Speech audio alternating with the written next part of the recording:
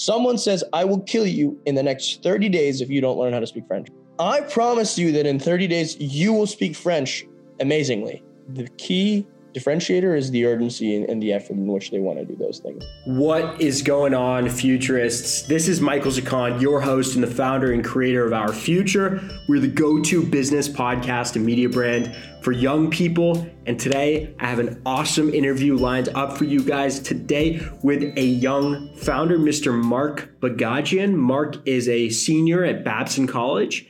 And he's an awesome entrepreneur building Lolly. It's a Gen Z dating app that is like TikTok, but for dating. So people convey their personality, their interests, their traits over video instead of just being kind of a swipe, static image like Tinder is. They really want to innovate. I'm super excited for you guys to tap into his perspective. Hope you guys enjoy. You're getting all the coverage right now, man. You're in Forbes, CNBC, like where else are you at? You're like Business Insider. You just blew up, man. It's like past 2 weeks. We have a lot of good press, but Forbes is the big one, Business Insider, Vox, and then a bunch of smaller publications. It was nice. Congrats. It's good. We were super lucky. We got all that press. Were you one of those kids who always wanted to get, like, I want to get 30 under 30 one day? I mean, it's not like a main thought, but it's like you got on Forbes. How does it feel? Yeah, dude, I've always wanted to be on Forbes ever since I was a little kid. 30 under 30, I don't really know. I don't know much about that program. I hear mixed things about the program. I think it's pretty awesome. I've always wanted to be Forbes 30 under 30, but I don't know much about it. But now you're Forbes 22. You're Forbes 22 under 22, man. That should be the new thing. Are you 22? Oh, yeah. But I'm 21. Is that a thing? Is there something like that? No, but that's what Our Future is going to create. We're going to be that, 30 under 30 is too old, bro. We're going to be the list maker, the king maker for young entrepreneurs. Wow. So you're at this nuts house right now that's full of entrepreneurs. So right now we're in this house in Beverly Hills with a bunch of awesome entrepreneurs. It's called Launch House. And they just nucleate great people. So people who've sold their businesses. One kid's raising $100 million for Ethereum fund. He sold his company to Coinbase. Another kid, 22, sold his company to Lyft. Another person just raised a Series A round. It's called Catch. Just like a bunch of interesting things out here. And I encourage you to come through. Let's talk about what you're working on, bro. The reason you got featured in the press is because you're working on a dating app for Gen Z, as it's called. And it's called Lolly. Tell me about what your app is in 30 seconds. We are building the most fun way to date online on your mobile phone. And we're using short form video to do that. We're basically a fusion of TikTok meets Tinder. You come for dating, you stay for the fun ecosystem, you stay for the content. It's kind of like a talent. It's kind of like a talent show for dating. No, it's more just like you being yourself. So like everyone is, I would suppose, interesting in their own way. Everyone is talented. People are interesting. And Tinder only has one dimension, one layer of dimension for a person, and that's if they're hot or not. I mean, you can't really sell your interests. You can't sell your personality on a Tinder. It's hard. I mean, pictures just do that, and then it's just 3 pictures.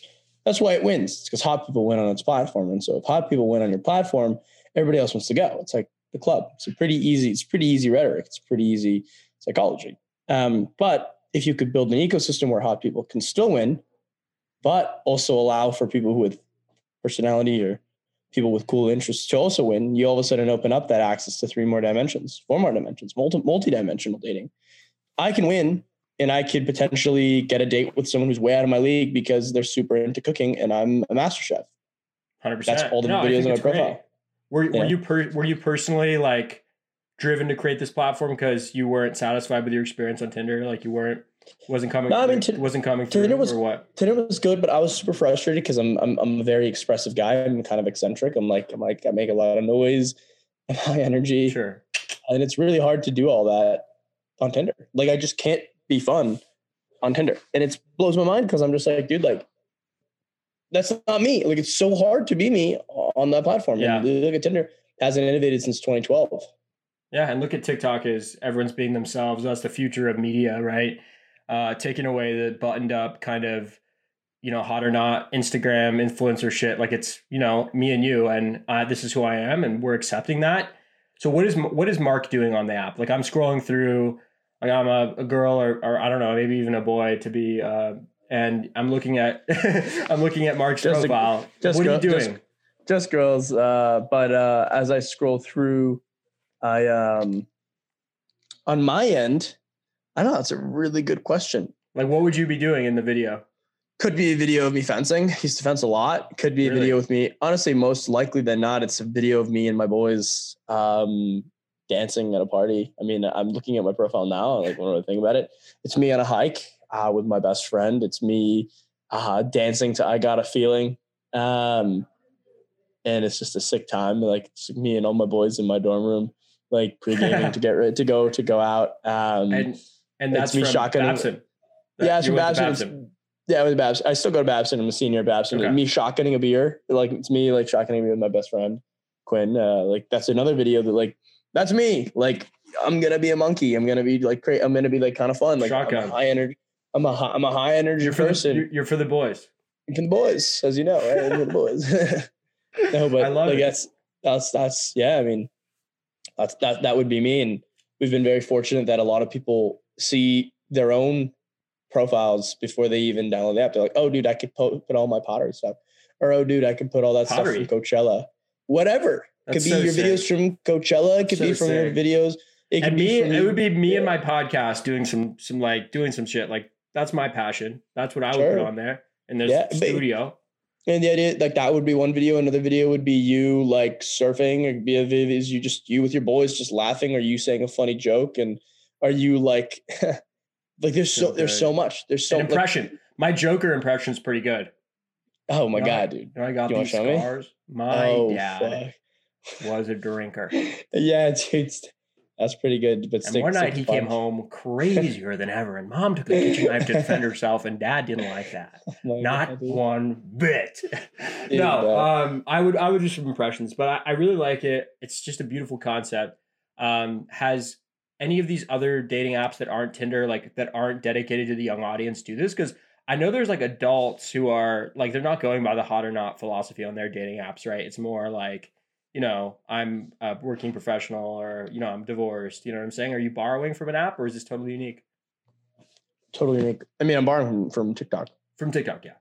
I mean, I'm just borrowing from TikTok. I mean, I just see that people are dating on TikTok, but it's a power law distribution. It's one to many. How many users do you currently have, and did you get a big lift from the Forbes coverage, probably the CNBC coverage, all that shit? No, we did get a lift from that. We don't want to delve into numbers today. We're a little guarded about the numbers, but enough for us to raise 2 subsequent rounds right after the other. We had our first round, we raised $1 million, and then we raised another round, completely new round. Another additional $1 million. Right now, we're sitting on $2 million in commitments, and we can only bank $1 million on top of the $1 million that we already raised. From John Scully? From a lot of people. We had a lot of awesome people sort of just enter orbit. We had SV Angel, Ron Conway's firm. We had co-founder of Wired Magazine, Jane Metcalf, all the way to some more standard institutions like Next Coast Ventures and Correlation Ventures. And John Scully, the former CEO of Apple, invested in your company? John Scully ended up jumping in, and he ended up participating as a shareholder in the company. Wow. So you met him at a party? Is that how it went? No, John, I had cold emailed him 2 years ago. Really? And, I just built a relationship with him over time, and he's just been a supporter. Yeah, well, people who listen to this podcast know about cold emails and how to get in touch with people as a young person. So kudos to you, bro. Cheers to you for getting in touch with the former CEO of Apple and Pepsi. That's very impressive, my guy. So, I mean, what's the plan, right? It's to raise money. Like, why? Why do you need to raise money? Is it for engineers? Is it for... Yeah, dude, half of it's going to go to talent, and then 25% more than that will go to marketing, and then the additional 25% is just buffer. You'd be surprised the expenses that you incur. We want to be very generous with the money that we spend to hire the best talent. The biggest mistake that startups will do is that they don't pay for good talent. One engineer could be the make or break of the business. They could think one great product person that you were so begrudgingly paying $150K for, or whatever, $200K for, can give you the best idea. They find your product market fit, and the business becomes a $1 billion business. No, this is really good. No, I understand. I mean, you think the simplest problems can get solved, with money, and it it's not the case. You need the right minds on those problems. And when I interviewed the current director of engineering at Instagram, and what he said, the crazy thing about social media, you're just scrolling and it's seamless. You don't understand that how highly engineered these companies are, that can happen. Everybody has a unique feed, billions of people, and hopefully billions of people will be on your platform one day. But it's just insane to think about this. If you want to scale this, it's got to be like seamless, right? And you need the people to do it. That's right, dude. That's right. It's just people. It's just great people. I mean, that's the secret to every business. Does that mean you're going to hire a head of human resources or something like that?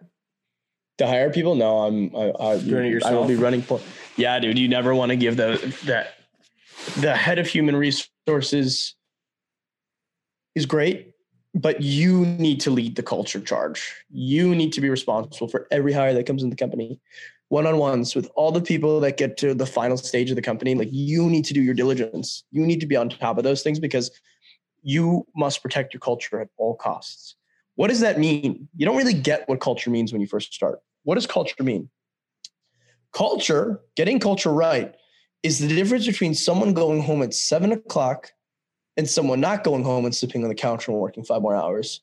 Think about it. There are people who want to take my lunch money. There are C-level people at some very big companies who just left very big companies who are building something similar to what I'm building. And he is coming to take my lunch money. And I won't let him. I have a stronger back than him. I will outpace him. But the secret is I have to build a culture around, hey, there is no not working on the weekends. You work on the weekends.